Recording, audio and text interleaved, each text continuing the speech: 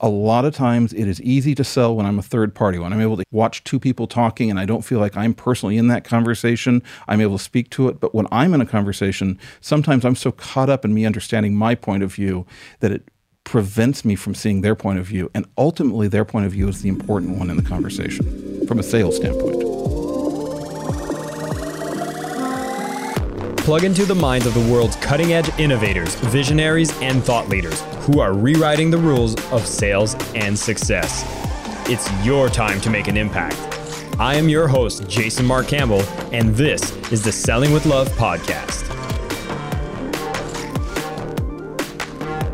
Welcome back, everybody, to the Selling with Love podcast. This is your host, Jason Mark Campbell. Very excited today having Craig Swanson joining me, the man behind Creative Techs, a company in tech and creative live. If you've ever looked at some of the trainings that they do there, some amazing speakers have been on the platform, people you might have known, such as Brené Brown, Tim Ferriss, and so many other experts worldwide that were sharing their messages, whether it's about lifestyle, money, creative skills like photography, design, etc.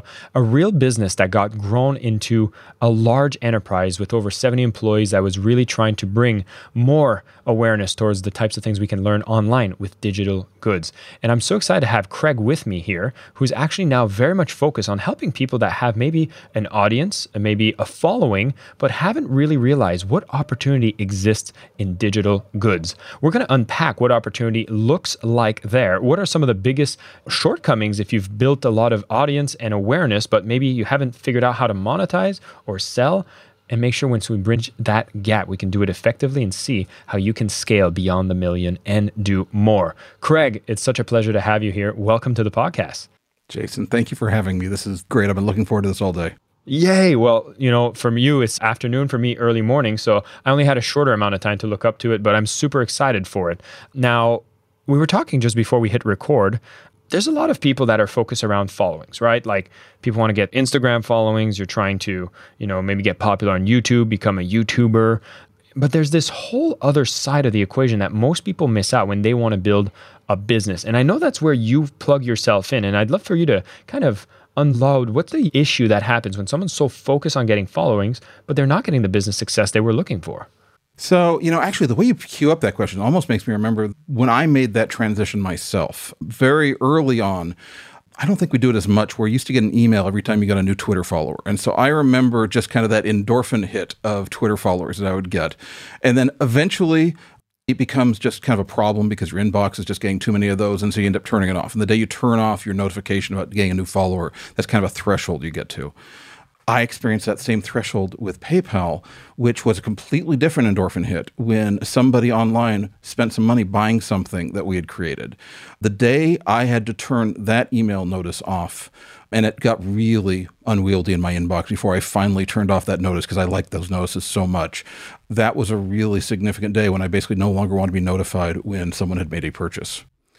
But the way you queued it up, there's a similarity in a lot of ways. There's a similarity in a lot of ways between the act of someone online taking the act of wanting to follow and listen to something that I want to say or someone wants to say, compared to actually putting some money down and basically committing and saying that there is some value here that I want to have for myself that I'm going to pay for right now.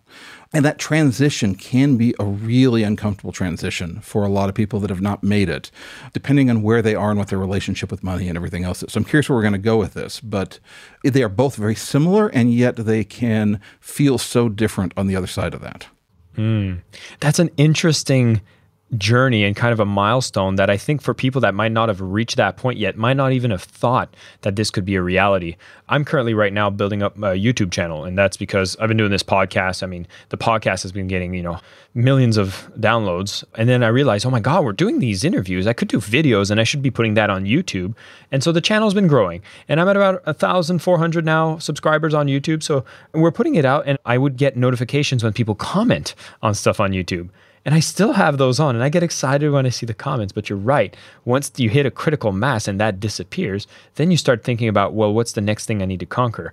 I guess at that point, you talk about the sale being a very different energy. Can you talk about, you work with these clients that might have, got to the point where they have those subscribers, they have those followers, they're engaging, they have an engine for content. Mm-hmm. What are the biggest things that hold them back to unlocking this kind of revenue side? What are the fears that usually get in the way? Okay, so if we want to focus on fears, you know what?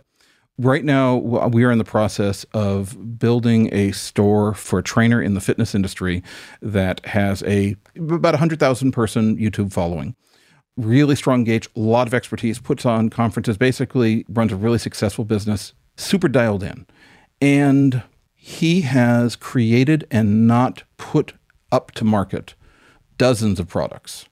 So I would say that some people don't have this block, but there are people that are creators, that create content very easily, that create just flows of content, that are missing something that goes from the actual act of creation to the act of putting that out to sell it and figuring out that relationship with their audience. If you've never received money directly from an audience and you've only used that audience as a tool to get benefits elsewhere for advertising or for other things, making the shift to a direct relationship with an audience it's a very different experience, and I think it's incredibly liberating once you've gone down that path, but it can also be challenging and bring a lot of stories to the forefront with people about their belief of what will happen if they do that.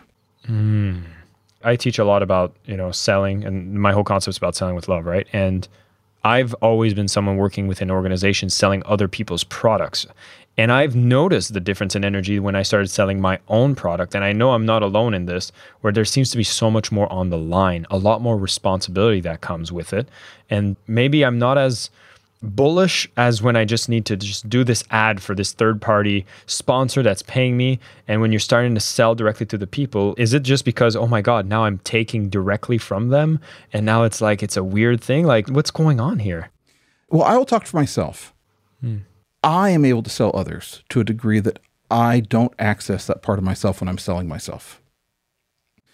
And so my guess is when you're doing an ad read, for example, there's a part of you that is not personally engaged in that, and your judgment of you is not on the line. And so you basically are crafting the pitch that may come from you with as much honesty as possible, but also as an ownership that is unencumbered by the fact that you are not part of that transaction.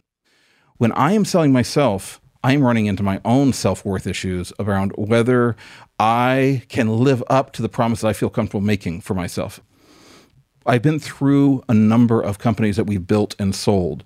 And one of the things I started to notice in myself is I started to get very uncomfortable with my own personal resume. I started to not feel like I could live up to what my past results had been that were completely legitimate. Not like anything was missing. That's not like I was fabricating anything. And no one else in my life had any problems talking with confidence about my past results. But me today did not necessarily feel as confident living up to what my past behavior and results had created. And that is one thing that when you are selling another brand as opposed to yourself, it is a harder thing when my name is on everything and when I am the public figure, and also when I am holding space as a public brand, talking and basically engaging the audience, especially in a way where my audience is large enough that I'm giving a lot of value out for free. I mean, Craig, you're the man who sold almost $100 million of digital goods, getting involved with so many things, and it's so crazy, right? Like, regardless at what level we get to, it seems like this is something that will stay with us. I'm trying to think back of maybe the earlier days, maybe my early 20s, and I was like, oh, am I worthy enough to be able to speak on this or to sell this? Do I have enough experience? And then I go get some of the experience, and then I realize once I get there, I don't have enough experience to be talking at the next level that I'm going. So it almost seems like a moving goal, but we move forward anyways. And so would you have, like, from your perspective, a word of advice for anyone who feels maybe unworthy and they're trying to sell themselves, put themselves out there, and they see this fear exists? It exists in me. I know that. You're sharing how it exists in you. What would be the word of advice to someone who's maybe not have went as far as you in their journey, who sees that fear and it actually stops them from moving? I mean, I really think there are two things. The first answer is the simplest answer, which is to accept that I'm going to feel the fear and just not pretend otherwise. And so don't make feeling the fear being a reason to not do something, but just know that, okay, I'm at this place. I've been at this place before. This is familiar. I am feeling fear. I'm just terrified. And that has not been the reason to not do it in the past. It's not a reason to not do it today. So that's maybe easier said than done, although it's actually pretty easy to do. once you actually do it. It's a little bit like falling off a high dive the first time. I mean, you may not be a perfect diver, but the thing is, it's pretty easy to actually exit a high dive, even if you're afraid of exiting the high dive. You may not be elegant, but you're probably not going to die. And so I think just the act of stepping through fear repeatedly removes the illusion that fear is something that should keep me from stepping forward. In terms of sales, I think the biggest reason that I find in myself, and I believe other brand holders sometimes lose the ability to sell themselves in the same way that they sell their products or other people's products, is because when it's about me, I have a harder time listening to what my audience is saying and what other people are saying and the other person in the conversation. A lot of times it is easy to sell when I'm a third party, when I'm able to watch two people talking and I don't feel like I'm personally in that conversation, I'm able to speak to it. But when I'm in a conversation, sometimes I'm so caught up in me understanding my point of view that it prevents me from seeing their point of view. And ultimately, their point of view is the important one in the conversation from a sales standpoint. That's an incredible insight and so true. I've never heard it explained that way before. Is being an observer is so easy when you're not the person involved fully. And when you are the observer, it's kind of like anything. Hey, I worked at Mindvalley, so meditation, you have to observe yourself and be present. All of that is so much simpler when you get to be away from it. And so that's an important practice I would encourage for everybody listening to really step into being an observer within the conversation when you are looking at your product, you are having those conversations so you can understand them more, I think is absolutely brilliant. And yeah, you're right about this whole thing about do action with realizing this fear is always going to be there. And so now that we've kind of introduced ourselves into some of this tactical stuff, Craig, I know like overcoming these fears, I would assume, and correct me if I'm wrong, but getting to the first 6 figures, a lot of it happens to be mindset, right? Getting over those fears, moving forward anyways.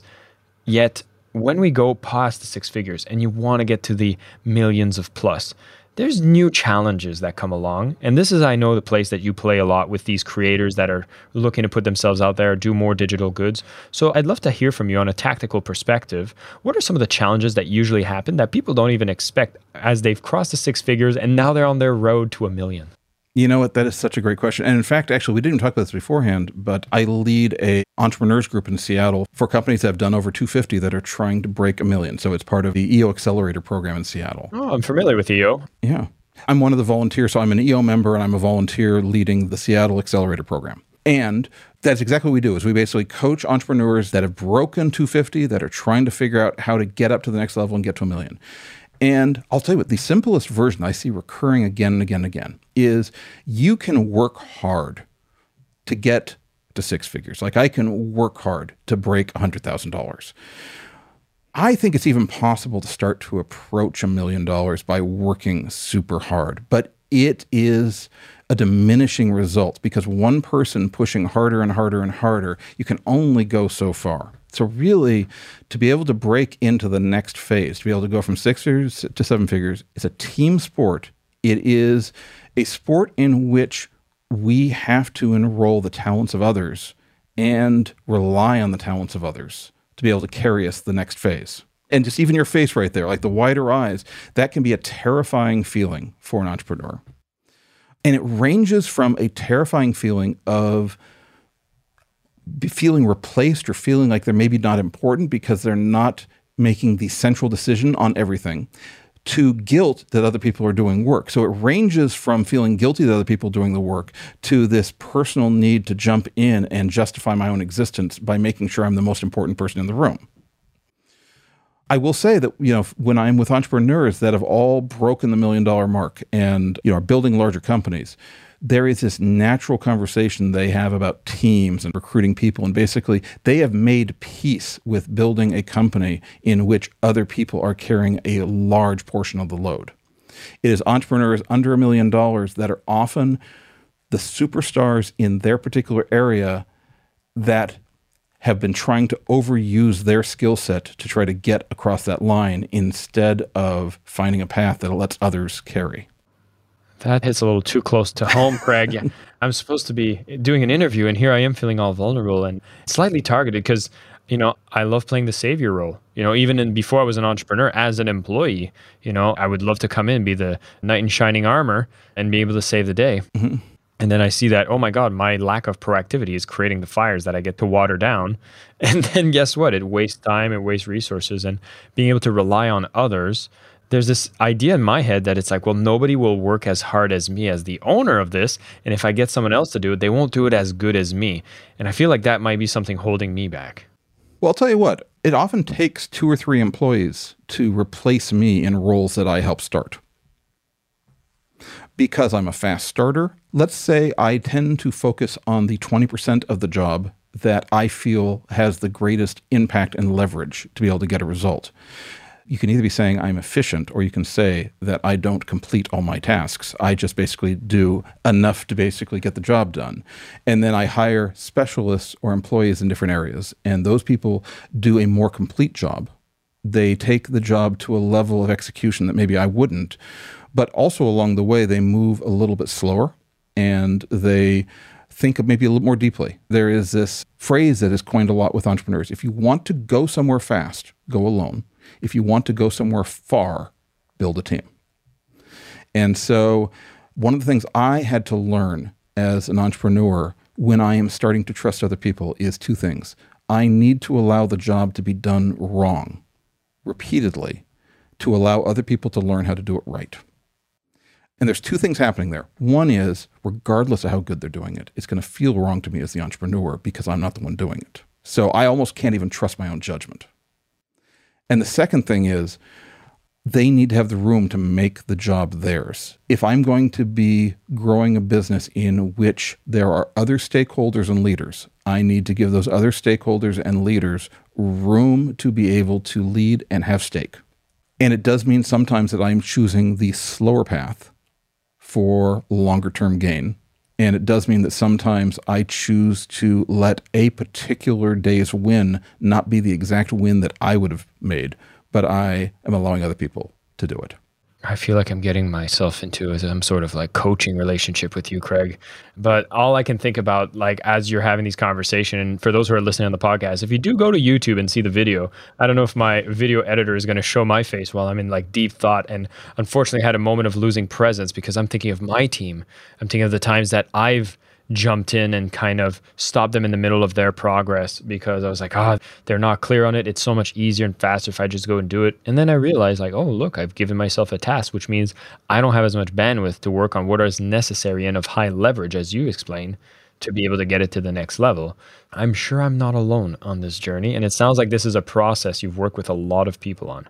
And worked with myself. I mean, the only reason I recognize is because I lived it and still live it to a degree. Like, it is a little bit like the fear where I recognize the emotion and then step through it. I've been onboarding for the last month a new head of marketing, and she's fantastic. But you know what? She is not the fantastic that I had actually thought I had hired. So there are differences in the person that she is versus the fantasy that I had of our new head of marketing. And there are differences in choices and approach that she is coming to that I would have assumed, based on my belief system and my approach, that I would have chosen differently.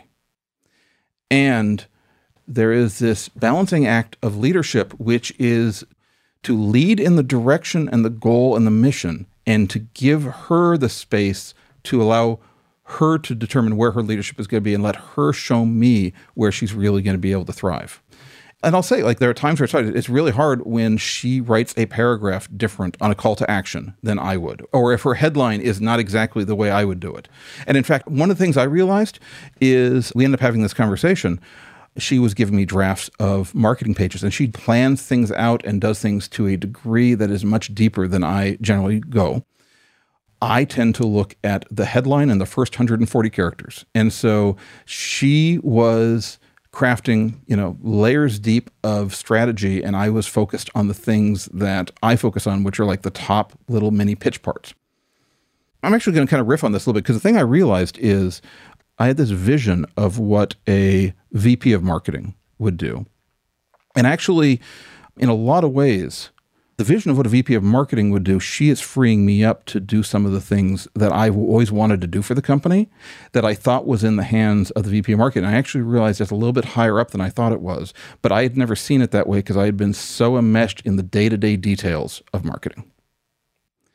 And so when she basically started taking the load and doing it better than I would have done once I got past the fact that a few paragraphs were written differently than I would have done, then I suddenly found myself working at a higher level than I had anticipated because all these other things were off my plate.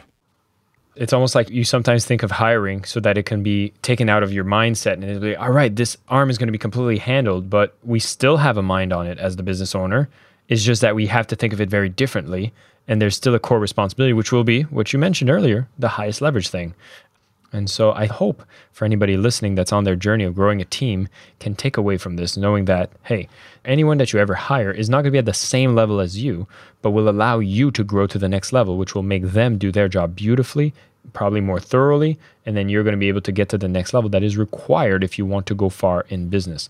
A key lesson that I definitely want to repeat and make sure people really embody here. So when it comes to actually finding this talent, and I know we're diverging a bit from the sales, but to me, it's almost like the way we define sales is we're in sales all the time. And one of the sales you need to make as someone who's building a business is how do you sell this amazing talent to come and join your organization? And I'd say when you're maybe at a $250,000 in revenue, some of the types of talents you want to bring in are like A players, but you might not necessarily have the revenue sources that allow you to afford the types of A players. So what's the story that you usually are able to share, to invite, so that you get these incredible people to join your team? I think you hit something right there with the story. First of all, not all A players want to be on a smaller company team.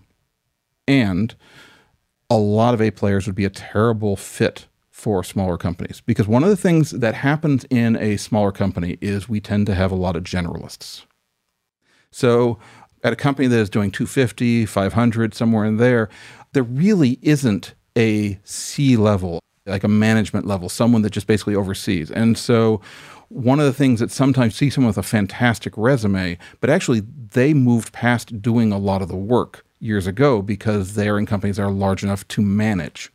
So there is this balancing act of basically figuring out how much tactical do I have to have this person know and how much leadership do I have to have this person know. One of the things that happens with me now, because I've grown and sold and developed a number of companies, I usually have several companies going at one time.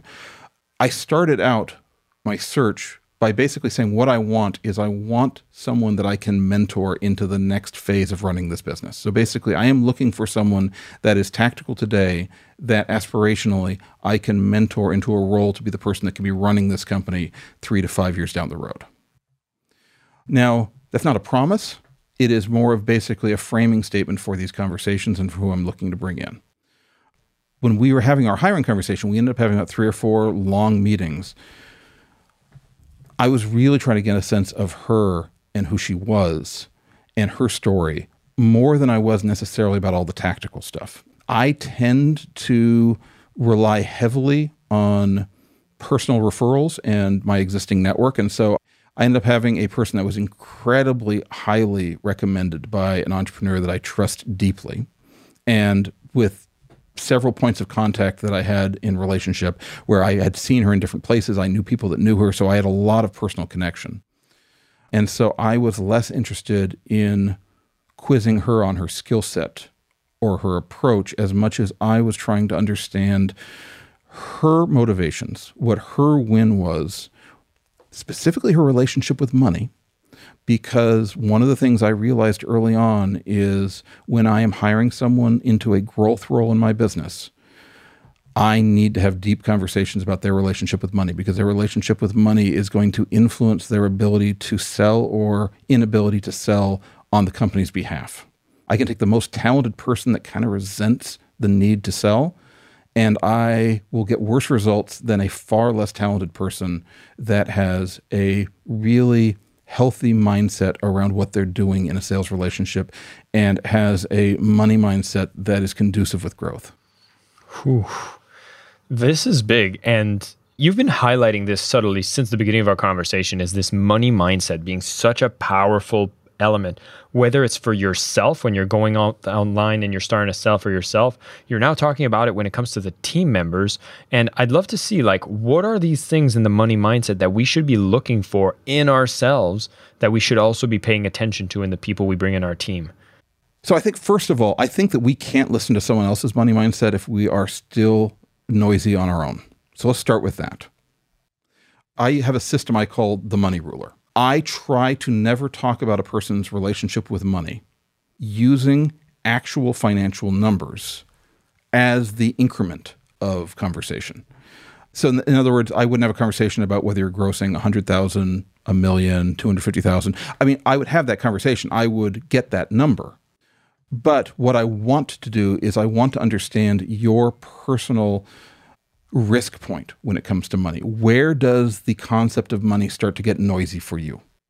$100,000, $10,000, $5,000, $100,000. Like, we sold a business last year for $10 million. So we were negotiating a company that was acquired for $10 million. These are all just numbers.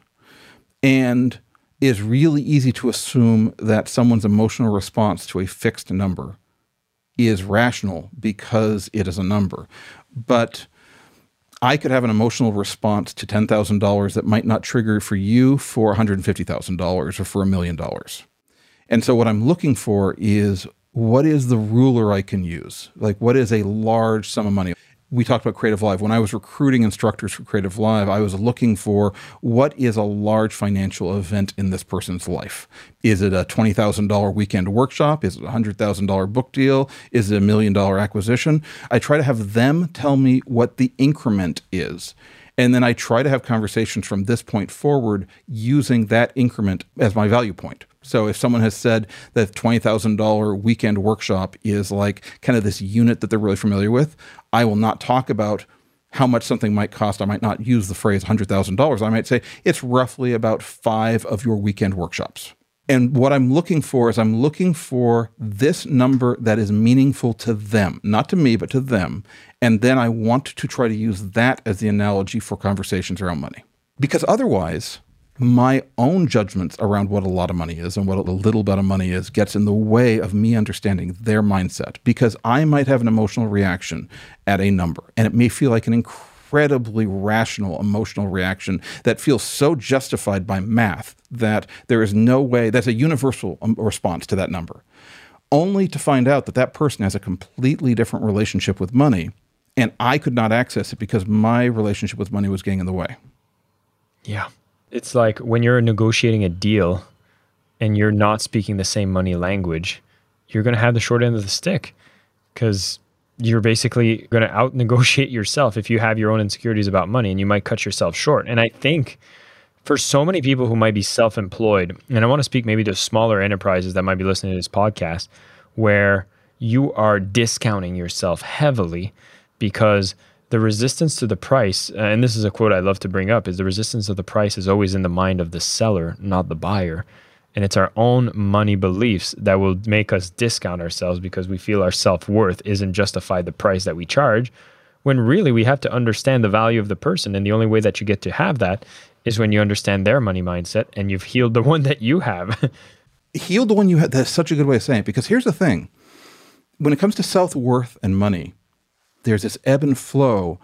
I cannot get me to a place where I can put a value on my time, my money, my value until I do my work on me. But at the point I enter a conversation with you, I got to be done with me, because you're the only one that matters in this conversation. And if I am trying to fight for my self-value and fund my sense of self-value in a conversation with you around price or value or anything else, I'm no longer listening to you. I am only reacting in the moment to what I'm emotionally responding to. I have the advantage. I was taken under the arm by a sales trainer or a head of sales in one of the companies I was supporting years ago, and he got me into some sales training. And they had this great exercise that I still kind of use today, although it's kind of fallen apart. My threshold's gotten a little bit worse. But we'd have this process of us basically trying to hit how much money was involved in a transaction where we started to get scared or started to pull away, or like where we as buyers started to make decisions or approach to that sales process that we don't want to encourage or accept in the people buying from us. And so I think for me, it was probably about $3,500. I was in my 20s, $3,500. I could sell anything $1,200, $2,000. Like, I was doing all these things that were in the unit. Once it kind of got above $3,500, I kind of got a little bit freaked out and was looking for reasons why they were unhappy or why they were not going to take it. And I mean, I was probably making $60,000, $70,000 a year at that point. So that was not an insubstantial amount of money. And the exercise that my coach had me do is take out $3,500 in cash and carry it on my person until I stopped being uncomfortable with it. Oh, wow. So it meant that I was walking around with so much money that it felt like something that I was really going to lose. It meant I went to the gym and like it would be in my wallet and I would be like realizing, okay, someone could break in and like steal this. Basically, it meant that I took the number that I was uncomfortable with and that became my pocket change. That became the money I carried around until I had gotten around the financial panic that I was feeling around that number. And I'm still doing that today. Like I'm constantly looking for a way to try to find where my brain starts to panic at a financial number and to try to figure out how I can engage around that number in such a way that my brain starts to lose some of the financial sense of panic. And part of that is because of this technique I use where I don't talk about numbers with people. First of all, I do a lot of talking with people. If we were not recording this and if we were having any type of business conversation, I would be asking about your gross sales, like all sorts of numbers. And whether you want to talk to me about them or not, they are a place I'm really comfortable going. And I end up going there with most conversations. And because I use this idea of this money ruler where I'm trying to not add a value judgment on those numbers as much as I'm just trying to find where people's emotional pivot point is around numbers and use that as the unit to then talk about. That becomes the increment.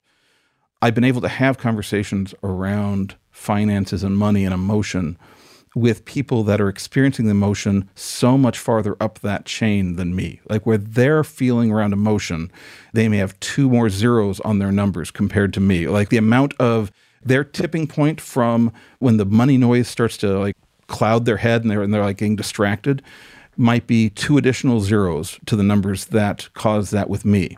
But because I am using a unit of number for them, so like I might be talking about, the number of $100,000 vacations are represented by this, or like whatever that increment is, it keeps me from engaging my emotion around that. And it also teaches me a little bit that there is not a fixed emotional response to a fixed emotional number or to a fixed number. Like these are all just stories that we are putting on top of those numbers. But because socially, it feels like math, it feels like science, it doesn't feel like an emotional story. It feels like justified fact. You sent me again on a mind adventure, thinking about some of the deals I'm negotiating now and where my threshold happens. And me, it was a $500,000 deal that was coming across my desk. And I realized how much anxiety, how much doubt, how much is like, oh, am I worth it? If this is 2 months work, is this, and I start having those kinds of doubts. And now the idea of self-worth and money mindset, I realize I've went into that space of my own mind. And I think this idea of being able to be surrounded with people that have so much more zeros behind them gets you to be more comfortable with the bigger numbers as you move forward. This was a great conversation, Craig, and I hope for everybody else listening that you had as many little aha moments, regardless of where you are on your journey, to start realizing how important it is for you to look into this money mindset, to understand the blocks and the challenges that you have on your road to $1 million, how going at it alone is only going to get you there fast, but maybe not that far, and getting to the $1 million plus is going to be a far journey. We need to build the teams. We need to have that trust. We need to realize that what got us here, which might be the hard work, we'll need to look at being more smart work with other team members who are going to be doing jobs that are better than you. As you can tell, Craig has been around the block, has had a chance to scale these organizations, and I've seen the common issues not only in himself, but for other people that he's actually had a chance to work with in these companies. And it was such a fruitful conversation, which we diverted off of sales, but more around entrepreneur lifestyle. And I know for myself, the whole time I'm just being thrown into thoughts about my own challenges that I have within my organization, and having your voice, by the way, great microphone, Craig, I love your voice, has been so helpful. So I'm very, very grateful for having you come on the show, Craig. And as you know, there's a question I always like asking people that come in as a kind of a way to wrap this up is you are on the Selling with Love podcast. And I'd love to ask you, what does selling with love mean to you? All right. So I didn't come in with an answer, but I think for me, selling with love means guiding people to a clarity of a future that they can have or not have, a clarity on the investment it would take, and allowing them the space to make a choice to claim that or to not claim that, and for me to be unattached to the result. Wow. That's really beautiful. I've never heard anyone explain it that way, and I love your perspective. Craig, thank you for your energy. Thank you for your time. Thank you for your wisdom. This was an incredible conversation. And for everybody else listening, I'm going to put some links so you can go and discover more from Craig Swanson at craigswanson.org, as well as all the ventures that he's been working on. If you find yourself being a $250,000 type of organization trying to get to that $1 million plus, you definitely want to go to his website, possibly even schedule a call with him. As you noticed, for me, very, very helpful to hear this man speak about the typical challenges and the road ahead so you can gain that clarity. He can probably provide some level of clarity for you as well. Craig, it was an amazing time having you on the show. Thank you so much. And for everybody else out there, heal that money relationship, get that team together, and of course, keep selling with love. That was great. Thank you. I am your host, Jason Mark Campbell, and this is the Selling with Love podcast.